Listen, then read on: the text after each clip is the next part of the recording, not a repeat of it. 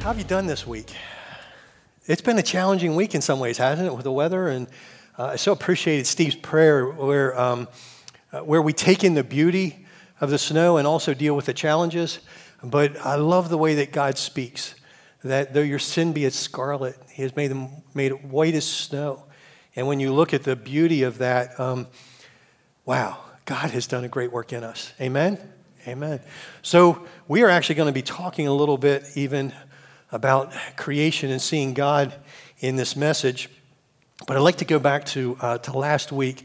Last week, Pastor Phil kicked off this series in Romans, and we're going to be in this book for a lot of months, and it's going to be an incredible journey together as we dive in and unpack what Paul has written to the church in Romans that is for us for today. And if you didn't, as Chris has said, if you didn't see or hear that message, I want to encourage you to connect. God used Phil in a powerful, powerful way. Just the anointing on that word and on what was brought to us is just so powerful. I want to touch on the 3 points that he had made primarily, and it was this, that as we look at the book of Romans, we see that outreach shouldn't feel like an option, but a holy obligation. When we look at being unashamed of the gospel, when we look at what God has done, outreach us telling other people about the good news of Jesus Christ shouldn't be an option, but a holy obligation. Secondly, understanding the power of the gospel makes us unashamed to preach it. The infinite power of the good news of Jesus Christ causes us to be unashamed. You know, when I have to stand in my own strength, my own wisdom, my own power, my own might, there's reasons to be cowardice, right? But we're talking about the infinite power of the gospel of Jesus Christ, and that leads us to be unashamed. And then finally, a faith to faith. It changes shame to unashamed. That when we understand that faith from first to last, from beginning to end, from beginning to beyond end, God's the same yesterday, today, and forever. He existed before creation and exists forever. And we are called by faith into a relationship with Him that lasts forever. That leads us to be unashamed. We have eternal hope, eternal home, eternal life in Jesus Christ. And through Him, we have the opportunity now to share and draw others, lead others to Him. So today we looked at Romans chapter 1, verses 1 through 17 in the first week. Today our focus is verses 18 through 32. However, what I like to do is first go back to the key verses, the theme verses that you're going to hear throughout the entire study of the book of Romans, and that's verses 16 and 17 of Romans chapter 1. And Paul declares this, "For I am not ashamed of the gospel, because it is the power of God that brings salvation to everyone who believes, first to the Jew, then to the Gentile. For in the gospel the righteousness of God is revealed, a righteousness that is by faith from first to last, just as it is written, the righteous will live by faith." Now, you'll notice that there are verse numbers in that passage, and when I referenced it, I said Romans 1, chapter 1, verses 16 and 17. Those chapters and verse numbers were not in the original letter. And this is important for us to know because often when we're reading the Bible, they're a help. When we say turn to Romans chapter 1, verses 16 and 17, we can all go to the same place. We can reference the same verses. But the reality is that chapter numbers didn't exist until over 1,000 years after this letter was written. That there wasn't a division by chapter. But chapters were added, and then a couple hundred years later, verse numbers were added as for the purpose of referencing. So now, yesterday, I don't know if there are any of those signs up, but if somebody holds up John 3:16, we're glad for chapter and verse because people can go and they know exactly what it says. But when we're studying the Word of God, it's important for us to read beyond that. What I mean by that is that when there's a break in a chapter, where there's a break in a section, within many Bibles, there are sections, and those sections help to organize it, but they can also interrupt the flow as we're reading. So what I've done, I've taken these last 2 verses from last week and the first verse of this week, and I've removed the verse numbers. I know some of you just cringe. You can't do that. Yeah, it's okay. It really is. So what I want to do is read again verses 16 and 17 and go right into 18 because they're all connected. And in my Bible, there's a heading which is good. It's a title that describes what's coming. But yet sometimes that can interrupt what is being said in the letter. So let's read again. We're adding verse 18. Again, this is the flow. It's a continuation. It's not an interruption when we're moving from last week to this week. Paul says this in writing to the Romans, "For I am not ashamed of the gospel, because it is the power of God that brings salvation to everyone who believes, first to the Jew, than to the Gentiles. For in the gospel, the righteousness of God is revealed, a righteousness that is by faith from first to last, just as it is written, the righteous will live by faith. For the wrath of God is being revealed from heaven against all the godlessness and wickedness of people who suppress the truth by their wickedness. Now you see that there's a word in brackets there, and that word is for. That's not in the NIV translation, but in most modern translations, that word for is there. And what it does, it bridges, it creates a connection between what we had read and studied last week, the righteous will live by faith, for the wrath of God is being revealed. That there's an intimate connection, there's a need to bring these two together. And whether the word for is there or not, there's a flow, there's a connection. And we're going to see as we study today how God is desiring for us to see the fuller picture. That he is desiring to lay a foundation even in the section that we're looking at today that then the gospel is built upon. Now, the gospel has already existed. It was God's plan from the beginning. However, this section leads us to our understanding of the need of the gospel. It helps us to have that foundation so that the gospel has greater meaning. So today we're going to be looking at, and I think this is probably the third title I've had for this message, but this came last night and is this, Rescue from God's Wrath.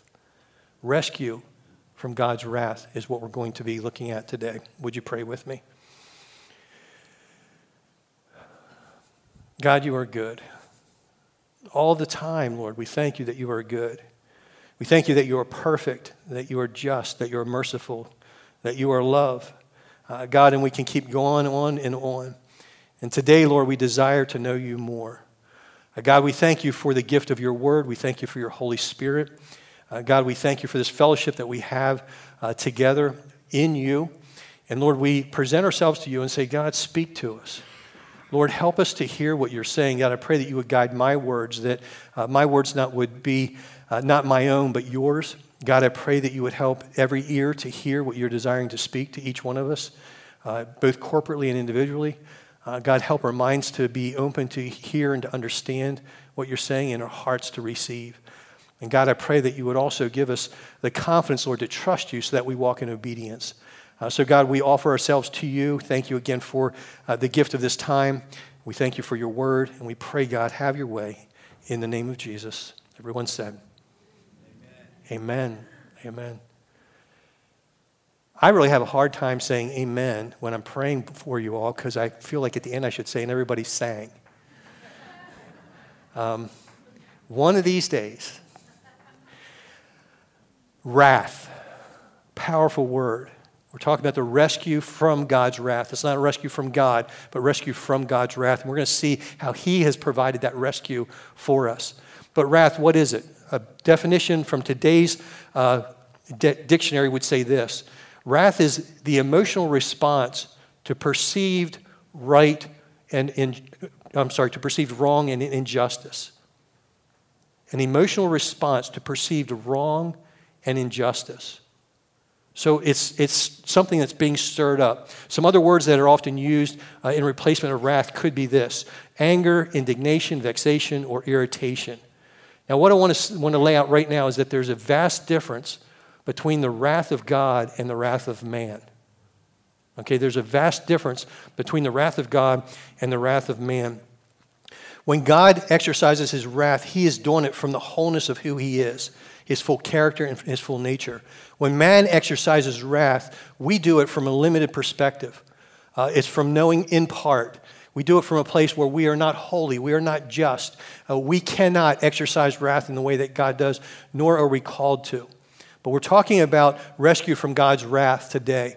And to highlight this difference between the wrath of God and the wrath of man, I want to refer back to a story, and it's in 2 Samuel chapter 12.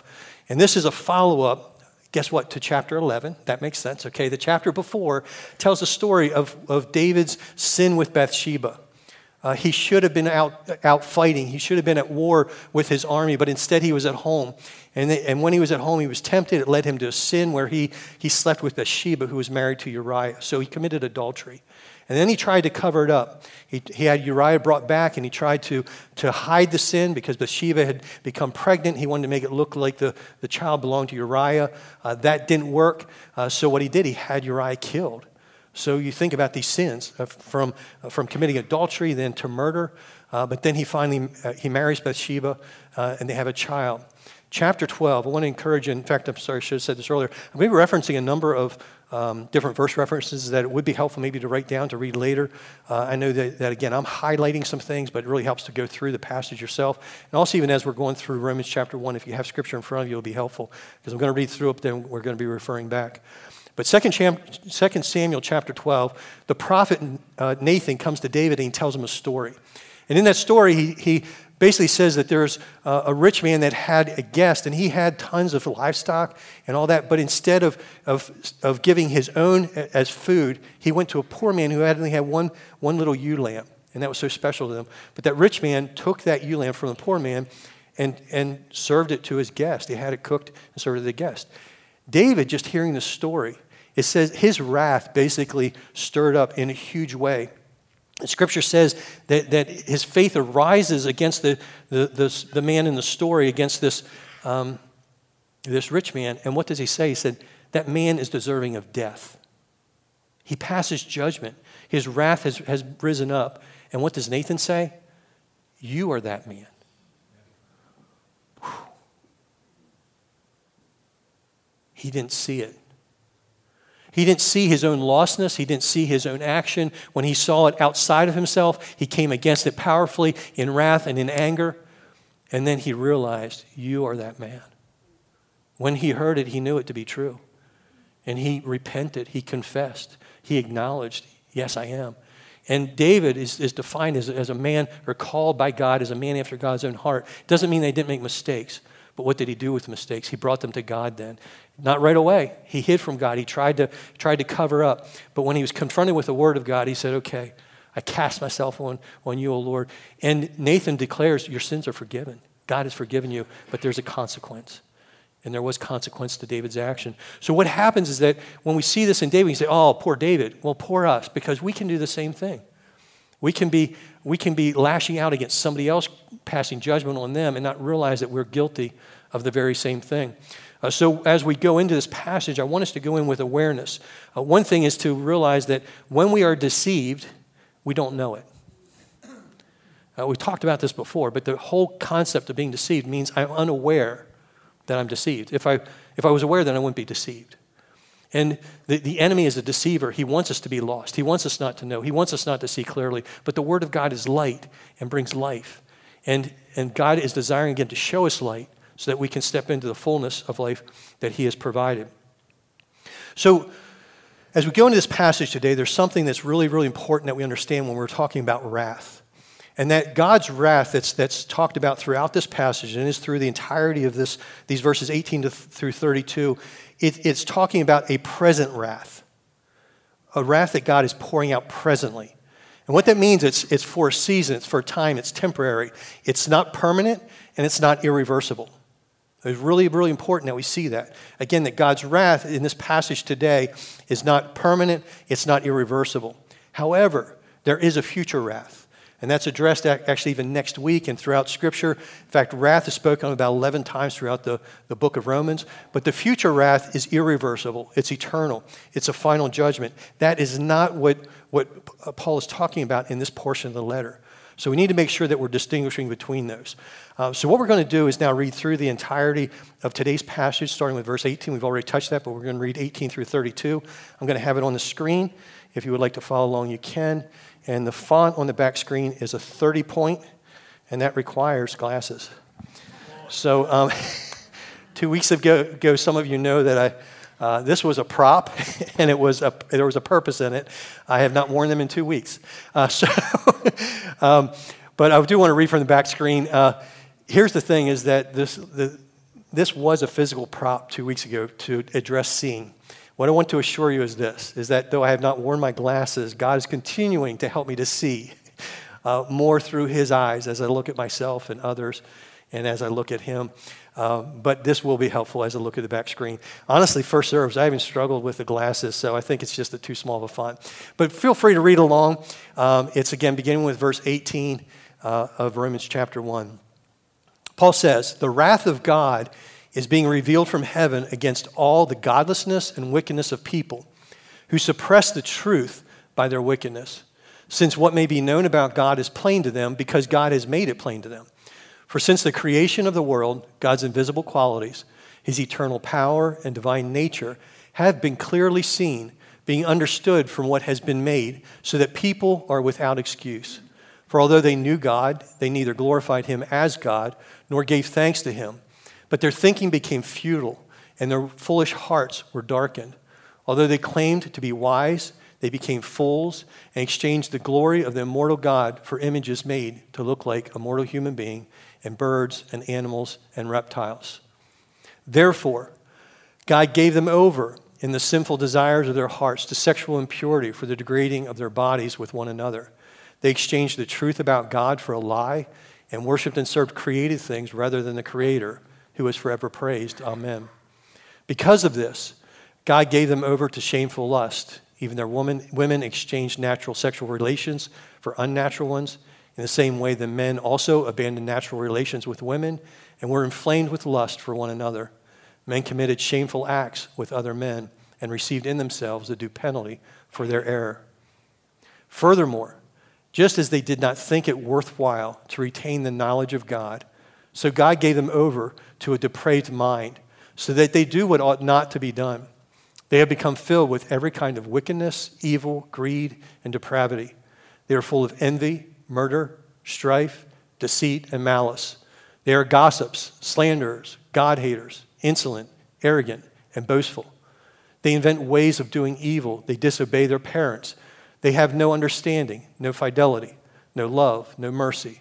Although they know God's righteous decree that those who do such things deserve death, they not only continue to do these very things, but also approve of those who practice them. So as we walk through this passage, we talked about the connection between passages and verses and chapters. I want us to just move forward one more verse, because next week as we begin Romans chapter 2, verse 1 tells us this, and we need to take heed as we look through this. You therefore have no excuse who pass judgment on someone else. For at whatever point you judge another, you are condemning yourself, because you who pass judgment do the same things. So as we walk through this passage, let's be careful. Let's guard ourselves against judgment. There's one true judge, right judge, and he is God. So what we're going to do as we look at this wrath, the rescue from God's wrath, the first thing we're going to look at is the why of God's wrath. The why of God's wrath. And these first scriptures down from 18 to 23 are going to lead us to see this, that God's wrath comes when people refuse to see God for who he is. God's wrath comes when people refuse to see God for who he is. So God's wrath is a response. You need to see that God's wrath is a response to people's godlessness, which is their offenses against God, and their wickedness, which is their sins against other mankind. So this is, again, it's a response of God to man for their godlessness and their wickedness. It says they suppress the truth by their wickedness. Now, how do you suppress truth? Okay, truth is truth. You can't change it, but you can suppress it. It means you hold it down, you set it aside, you ignore it. These are ways that man suppresses truth. Now notice, it's saying that they say, let me find it in the passage, who suppress the truth for their wickedness, by their wickedness. The truth. It doesn't say a truth, it says the truth. And this is so important that we grab hold of this, because the reality is that there is only one truth. Do we believe that? There is one truth. So in today's society, we've heard over and over again that you have your truth, I have my truth. Or truth can change. What was true back then is not true for today. Here's the reality, is that if I have my truth and you have your truth, and they're not the same, they can't both be truth. I mean, isn't that true? The reality is this, is that we could both be wrong. Okay? That truth is not up for man's decision. Jesus said, I am the way, the truth, and the life. No one comes to the Father but by me. So there is the truth. There is one truth, and God is the one who has established that truth. Now the thing is that truth is for our good. But there is one truth. And what he says again in verse 18 is that people suppress the truth by their wickedness. They're pushing it down. What is true? So when a person stands before God, when each one of us stands before God, and we give account for what we have done in this life, will we each have a different measure that we will be measured by? Well, you believe this, so God's going to say you're measured by this. We'll all be measured by the same truth. When we stand before God, we will all be measured by the same truth, and that truth is God himself. So what Paul says is that through all of creation, all of mankind, that there is what's called a general revelation, that God has revealed himself, and it's through his creation. That in Psalm 19, again, I'm not going to take time to read it now, but the first 6 verses especially, when you go to Psalm 19, it talks about the heavens declare the glory of the Lord. You look around, and honestly, like I look out in our backyard and across the field and you see the snow, it's like, I see God. And that's one small part of this earth, but the heavens declare the glory of the Lord. That God says that literally men are without excuse.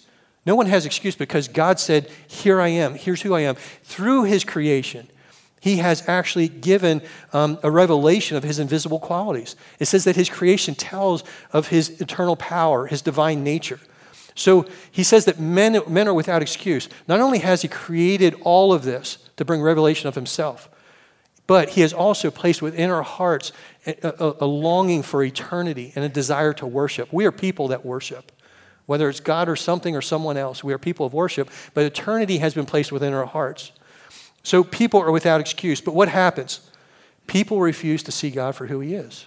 God's wrath comes when people refuse to see God for who he is. God knew that this would happen. He knew that they would not worship him. In fact, he says that's what happened. They do not worship him. They don't give thanks. They don't look to him as the source and the one who is worthy of glory, honor, and praise. What happens? The result of that. When people don't acknowledge God, they don't give thanks to him, they don't honor him, they don't worship him, they're turned over to a futile way of thinking. It says that they are turned over to futile thinking and to darkened hearts. Thinking they're wise, they become fools. Now, Henry Cloud has a teaching, it's excellent. It's on the wise, the foolish, and evil. And the wise and the foolish, I want to just give you a quick touch on that. He says that the wise are those, and we've had teaching on this in past seasons, but wise people are those that see the light and adjust to the light. Foolish are those that see the light and adjust the light. Okay, instead of saying, wow, it's like David, instead of saying, yes, I've sinned, it's like, there's this continual pushing away of that. And then evil is intentional malice against what is good. But the wise and the foolish, again, we're turned over, mankind is turned over to be fools. We're constantly ignoring the light and trying to adjust the light and change the light instead of allowing ourselves to be changed.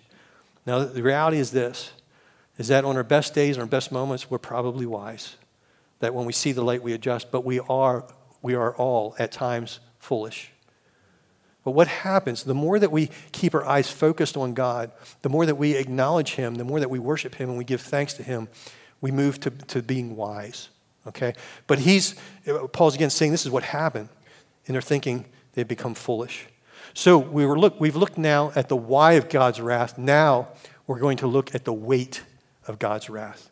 This is from verses 24 down through the end of the chapter. The weight of God's wrath. 3 times in this passage, there's this four-letter phrase, or 4-word phrase, and it's this. God gave them over. So verses 24, 26, and 28. God gave them over. What does it mean that God gave them over? It literally is that simple. He basically says, you want to do it your way, do it your way. It's not even, I don't hesitate to say it this way, but it's not even an act of wrath of God pouring something out. It's him removing his restraint and saying, if you want to go down this path, I'm going to let you go down this path. God gave them over. Now, That may seem cruel. It's like, how could a God who loves us do that? The reality is that he's given us all of creation. And when we fail to see all of creation, see him in all that, when he's given within our hearts that longing for eternity and for worship, and we don't turn to him, God has to choose another way. And that way is to give them over. Now, a story that captures this in an absolutely beautiful way and helps us to understand the heart of God in this is the prodigal son. Luke chapter 15, again, the last half of that chapter, tells the story of the prodigal son. The prodigal son was the younger one who said, give me my inheritance, I want to go. And what did the father do? The father loved his son, but he gave him over. He said, okay, here's your inheritance. You're free to leave. And what that younger son did, he went and he spent all that he had on riotous living. And then he literally had exhausted everything he had been given. Again, he was given over. He exhausted everything he'd been given, finds himself feeding the pigs, and longs to eat what the pigs eat. And it says at that point, he came to his senses. It took falling down that far. The father giving him over allowed him to discover the end of his ways. But what happened? There's beauty. I realized, you know what? Even servants have it better than I have it back in my father's house. I'm going to go back and I want to be a servant. But what he did when he went back, he found a father who was reaching out for him. His father never stopped loving him, never stopped longing for him. He never stopped being his son. But the father embraces him and calls him back and throws a feast. That's a giving over. So if you can see that picture, that loving father gave over his son to his own desires, but it was for the purpose of restoring. It was for the purpose of making things right and leading that relationship to be what it was intended to be. So there are three things that God says when it says God gave them over. The first one is this. In verse 24, it says that God gave them over to sexual impurity. God gave them over to sexual impurity. It caused them to degrade their bodies with one another. So acts of sexual impurity, what does it say? It says it has the roots, when you look at the scripture, has its roots in the sinful desires of people's hearts that lead them to do what should not be done. That sexual impurity has its roots inside. It's not that God that's causing this. God placed within us certain desires, but they're desires that are to be fulfilled in ways that God has created for them to be fulfilled.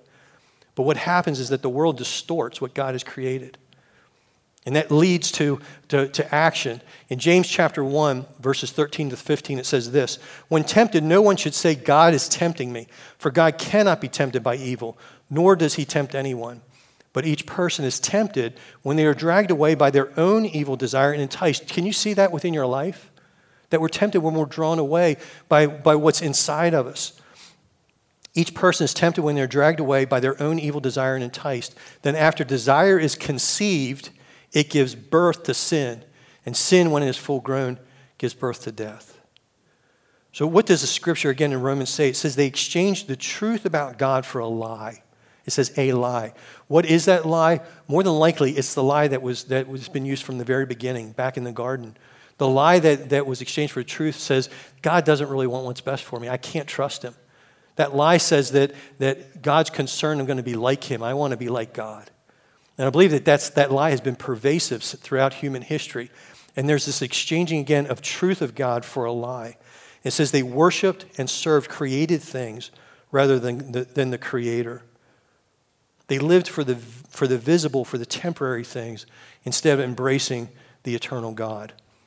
So God gave them over to sexual impurity. Secondly, in verse 26, it says that God gave them over to shameful lust. To shameful lust. Now here, Peter clearly describes homosexual relationships, women with women and men with men. And he says that the consequences were manifested through their sexual practices. Now, I know that this is a topic that's debated within our culture. It's debated within faith community. And it's even been a divider of major Christian denominations. So the fundamental issue is this: who determines the truth? The culture of the day or the eternal Word of God? And it's a battle because this is, it becomes inflamed because of the arguments and the rhetoric around this. So, but who determines the truth? Is it the culture or is it the Word of God? We must stand on the truth of the Word of God. As I said, it's the only truth. Culture will one day say one thing and then change later. And if you look even back at the laws of the land, if you look at over the course of human history, man is going to call different things right and wrong at different seasons. But the Word of God stands forever. He is the establishment of truth. What Scripture has clearly and repeatedly defined as appropriate is that sexual activity is to be contained within the covenant relationship of marriage between a man and a woman. That's how God describes it. Any sexual activity beyond that, in any way or form, is not according to God's word. This is birthed out of his character and out of his nature. I want you to hear, we are not judging. We're not hating. Often when there's a difference of perspective, there's accusation that there's hate. Can I tell you this, that when we say this, make this statement, even though we're reading the word of God, we can say, oh, you're a hater. Well, does disagreeing make us hating? I hope not. If that's true, then for those that don't believe in the Christian faith because they don't agree, are they hating us? We can have disagreements, we can see things differently, but we are called to love. And here's the thing is that we can take truth, we can, even what I'm saying right now, because many times this passage has been all about these couple verses. That people have gone to this chapter and they use this literally as a weapon. Now, I understand that there can be the desire to promote and to lead to understanding of the truth, but yet we can take the very word of God that God has given us in love, and we can use it as a weapon. And honestly, I want to cry when I think that we can take the precious word of God, the eternal word of God, and literally use it as a weapon to hit people. And to try to push an idea that may be a right idea, but you know what? The right thing said in the wrong way is wrong. We are called to speak the truth in love. That means that I'm called, and I believe this, I am called to speak the truth. I can't candy coat it, I can't do anything but speak the truth. But in love says this, that I'm willing to die for the sin that is in your life. Will we handle the truth of the Word of God that way? I know that God has brought me many, many times in my life, literally, where I needed to have in my heart and willingness to pay the penalty for the wrong that the other person did. We're called to speak the truth in love. Now, again, I realize that even addressing this is difficult because it stirs a lot of things in a lot of our hearts. There's an emotional response because this isn't just a concept, isn't just an idea. This is key to our lives. This impacts our lives in a deep way. For some of you, this is difficult to hear, even though it's the Word of God. Yes, it's coming through my mouth, but we're reading the Word of God together. It may be difficult to hear because you may be living in that lifestyle. This is painful. You may struggle with same-sex attraction and you just don't know what to do with that. You may have family members or friends that this impacts their life. I don't doubt that every single one of us in this room, this touches someplace deeply in all of our lives. Here's what I want you to know, is that God is with us in this. That God's word is true and we need to stand on his word. His Spirit ministers to us. He helps us. We need to walk through this together and find out how he is desiring to live out his truth in love. When we entered this study in Romans, there was an individual, young man, who had been preparing his story, and he felt confident that this was the moment that God would have him to share. Specifically today, he felt that he was called to share his story. So David has been up, if you want to come up, David's been up on this platform many times. He's part of the worship team, plays keyboard, and today he has been called by God and is being a mouthpiece to bring his story. Would you please welcome David Kreiser as he shares his story.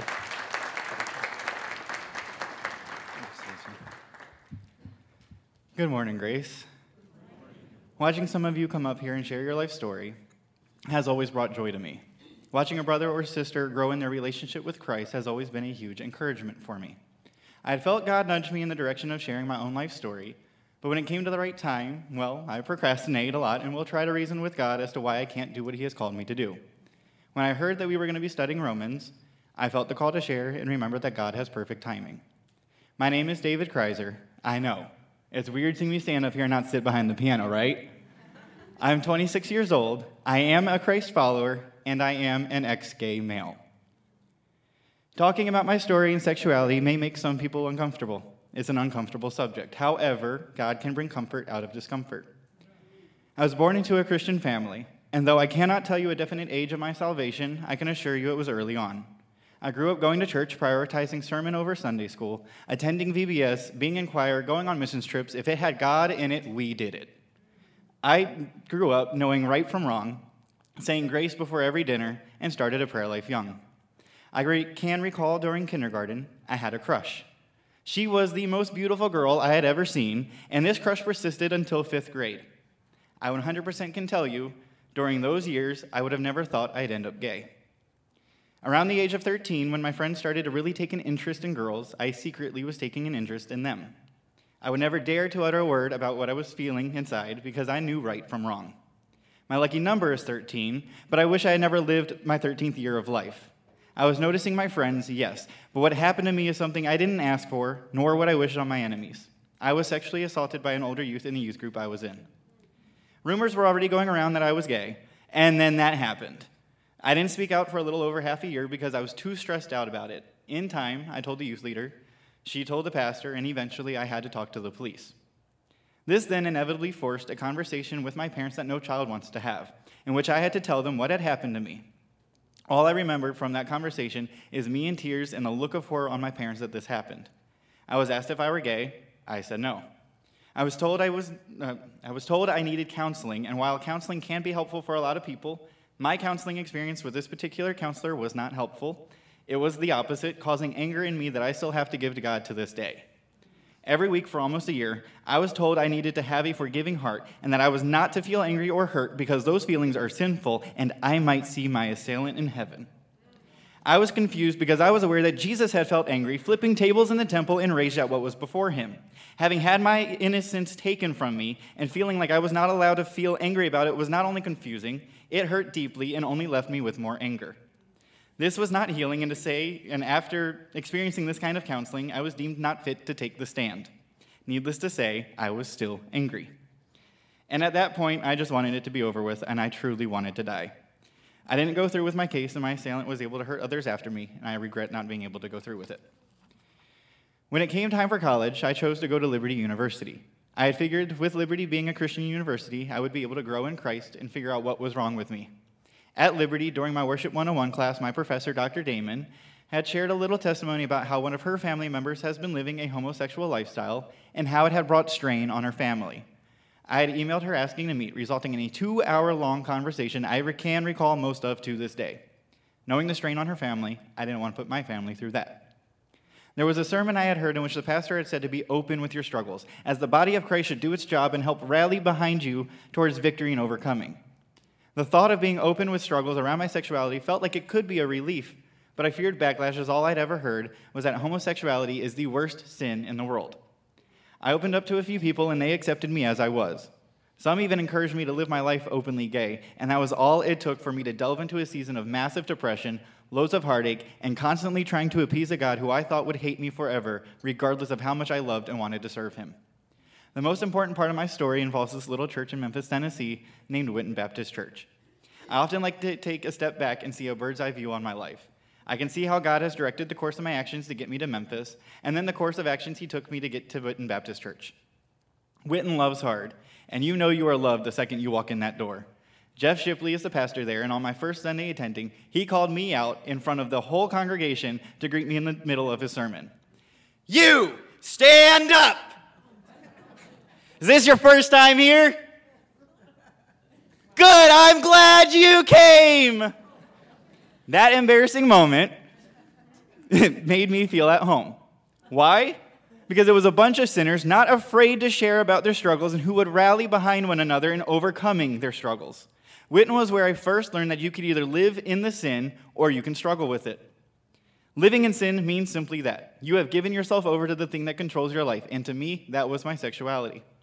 I didn't want to live a homosexual lifestyle. I can't count the amount of times I have stayed up at night crying until my pillow was soaked, asking God, and then yelling at him to take this away from me. I was never an out and proud person. I came out to my family in a letter. I was sobbing so much I could barely see what I was typing, convinced I was signing my death sentence. Clearly, I was going to hell. Every step I took in the direction of accepting myself as a gay male made me sick to my stomach, but that was all the guidance the world would give me, and the guidance some professing Christians would give me also. Live your authentic life. Be who you were meant to be. You were born this way. All are lies that the modern culture has tried to sell me, but I have now taken them as truth in Christ, that I am his, and he has made me with intention. I was made to be who Christ says I am, and I am living my life authentically for him. It's not pretty at times, but I'm doing it. I am being who I was meant to be in Christ, and no, I was not born gay. That does not define me. What defines me is that I was born to serve an almighty God and to be obedient to his ways. We all sin. We all sin. John 8:7 says, "Let ye without sin cast the first stone." But we still like to talk down on the struggling Christian. When you struggle, there needs to be accountability and sometimes intervention, but it needs to be done in a way that ministers to the one struggling. I would be called into meetings only to find out that I was seen around town with a male friend, often being assumed as a date. That only led to a constant fear that I was never living up to the expectations set upon me by my peers. Pastor Jeff took the time to get to know me, minister to me, and love on me the way that he felt Christ would. While at Witten, towards the beginning, I only found community amongst the worship team, as Pastor Jeff had placed me on the team. There was a moment God's truth finally got through to me that this was something I could overcome and that this isn't the worst sin out there. During a sermon, Pastor Jeff of Witten stopped preaching abruptly and said this: "To those who want to question as to why there is a struggling Christian in the band, you should take a look in on yourself. Dare I say he's better off than the old biddies in the back gossiping, to all y'all with babies but no daddies, and to even those of us like me who loves a good meal. Gluttony is one of the 7 deadly sins. Homosexuality isn't." And went back to his message. At that moment, I knew this sin was something I was going to beat, and I think I'm doing a pretty good job at beating it. Did God take the struggle away? No. Do I wish he did? At times, yes. But then I fear I might lose sight of the end goal. Yes, I want my own family, my wife, and my own children, but I know that my reward is going to be greater in the end if I just live for God. He was my first love back then as a child. He is the driving force of my thoughts throughout the day. And yes, I die to myself daily just so I can one day spend eternity with him. If you live in sin, I would encourage you to search deep inside and try to see why. You cannot serve 2 masters. If you struggle with sin, fight like your life depends on it, because it does. God can do miracles, but only you can choose to pick up your cross and follow him. Thank you.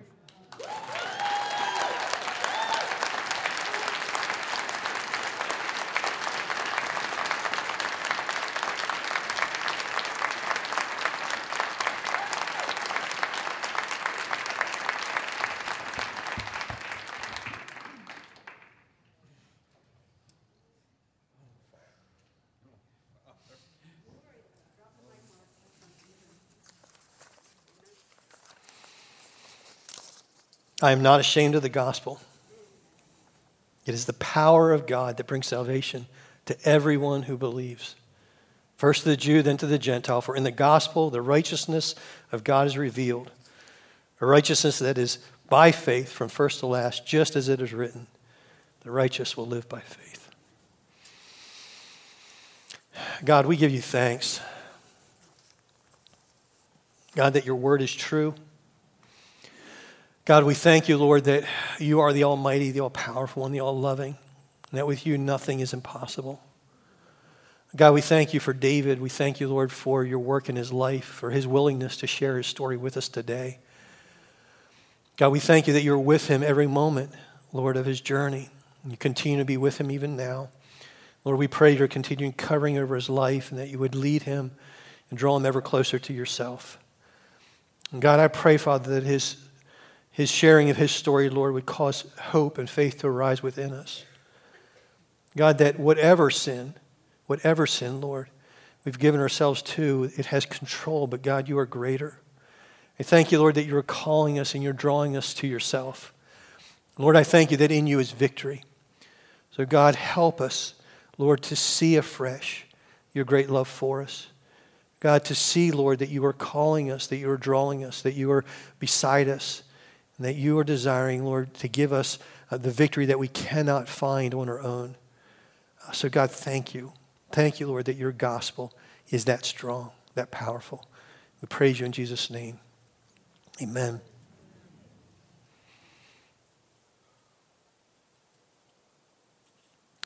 Faith community is such an important thing. As David shared his story, that was a key thing in his life. And it's important that we not walk alone. It's a risk. But with our struggles, we need to find safe places that we can reach out. And we can talk about our struggles and know that we're not going to be judged, but that we're going to be supported, that we're going to find those that will walk with us. And here at Grace, there are many opportunities for that. And we want to extend that invitation to come to us as pastors, to come to pastoral care team, to Stephen Ministry, to counseling as in him has been mentioned this morning, and other counseling options. Within ministry, there are so many places that people can come in LR and other support groups. But we want to encourage you to take that risk and to share and invite somebody with you. Do it wisely. But I believe that in fact, I know that there are many, many places and people here where you can find the support and help that will help you to take that next step. If talking to somebody feels uncomfortable, then I want to encourage you to email care@gfcshrewsbury.org. Just care, C-A-R-E, @gfcshrewsbury.org. So the passage as we continue, it says that God gave them over to sexual impurity. God gave them over to shameful lust. And then finally in verse 28, it says to a depraved mind without the knowledge of God. I'm going to actually list here because, as I said so many times with this passage, people go here specifically because of the discussion, the addressing of homosexuality. But the reality is that there are over 20 other sins that are listed from here forward that are a result of a depraved mind.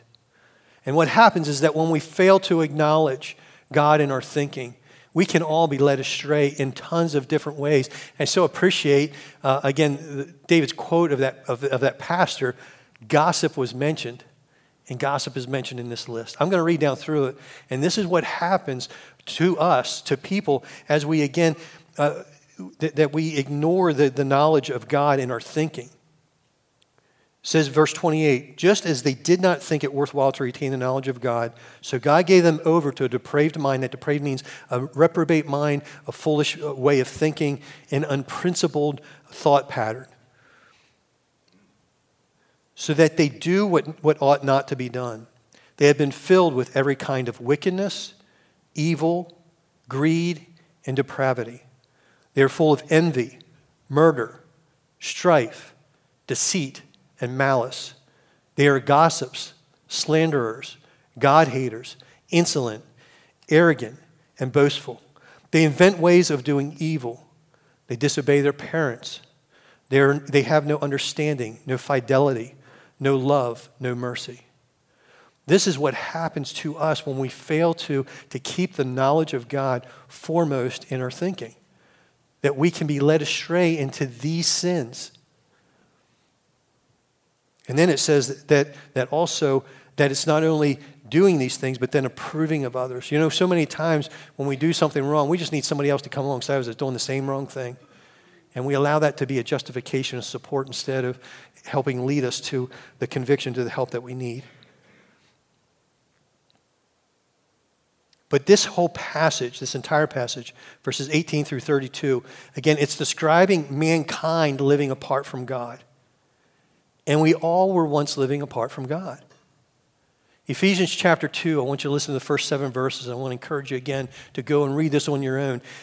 Same author, God's speaking through Paul, this time to the believers at the church in Ephesus, says this, as for you, you were dead in your transgressions and sins, in which you used to live when you followed the ways of this world and the ruler of the kingdom of the air, the spirit who is now at work in those who are disobedient. All of us also lived among them at one time, gratifying the cravings of our flesh, following its desires and thoughts. Like the rest, we were by nature deserving of wrath. But because of his great love for us, God, who is rich in mercy, made us alive with Christ even when we were dead in transgressions. It is by grace you have been saved. God raised us up with Christ and seated us with him in the heavenly realms in Christ Jesus, in order that in the coming ages he might share the incomparable riches of his grace expressed in his kindness to us in Christ Jesus. Such were some of us. We all came from there. And only by the grace of God, the power of the gospel, do we have life and forgiveness, and we become trophies of God in the ages to come. So as we look at God's wrath, the rescue from God's wrath, here's the last thing that I'd like us to look at. We looked at the why of God's wrath. We looked at the weight of God's wrath. And now we're going to look at the wake up of God's wrath. What God's wrath is meant to do for us as believers, and is this: unashamed Christians proclaim freedom from God's wrath. That we have this good news, this message of the gospel. But here's the thing, is that we're hesitant to speak about what is wrong. But if we don't call out, if we don't say that here's the sickness, how are we going to offer the cure? If we don't say that this is the disease, how are we going to offer that which is a treatment? If people don't realize that they're under a death sentence, then what does a pardon mean to them? Can I say that again? If people don't realize that they are under a death sentence, then what good is a pardon to them? But we are those who have been called to call people from the wrath of God. We have this good message, this good news. We have this message of the gospel, and we should declare, we must declare it unashamedly. Now we can choose, there's two different ways to address things. We can choose to curse the darkness or to shine the light. We can curse the darkness or shine the light. In the name of Jesus, may we be those who shine the light, who carry the light of the gospel to the world, that again proclaim the good news of Jesus Christ. The world's a mess. I don't think anybody will argue that the world is a mess. But yet God has come to give life and redemption to this world. He is our only hope. So we've talked about present wrath in this passage, but I mentioned a future wrath. And that is a final judgment that will come one day. That is irreversible. It is permanent. But here's the thing. God has already poured out his future wrath on Jesus Christ. That judgment Jesus took on himself. This is the good news of the gospel. God's anger towards sin has been satisfied in Christ's death because his wrath has been poured out on him at Calvary. Have you accepted that forgiveness? Have you received that provision of God through Jesus Christ? For those that have trusted in Christ, Christ has already been punished for you. There is not a punishment. Do we still have hard times? Yes, but they are refining times. They are not God's wrath being poured out. God's wrath was born in Christ. When we step into relationship with God through Christ, that wrath is satisfied. No man needs to suffer God's eternal wrath. Jesus suffered it for us. But only those who trust in him can share in God's salvation through him. God's future wrath falls only on those who reject the suffering of Jesus Christ, bearing God's wrath in their place. We must share with them the gospel that God has made a way through Jesus Christ. Be unashamed. Speak the truth in love. Allow the power of the gospel to convict of sin and to lead to righteousness. I want to close with this quote from John Piper. We rescue from God's wrath. John Piper says this: God is revealing the gift of righteousness for all who will believe on Christ. And with that righteousness, there is no wrath or condemnation on us anymore. For you, whoever you are who believe, death becomes a gateway to paradise. Suffering becomes a pathway to holiness. And sin becomes a dethroned enemy that we fight by the power of God's Spirit. There's victory for us in Christ. As we receive and walk in that victory, there's victory for a lost world. Grace, would you please stand with me? This song that we're going to close with is so powerful as a message that God has just dovetailed with this message. Would you please just lift your voices in song and in praise to our God?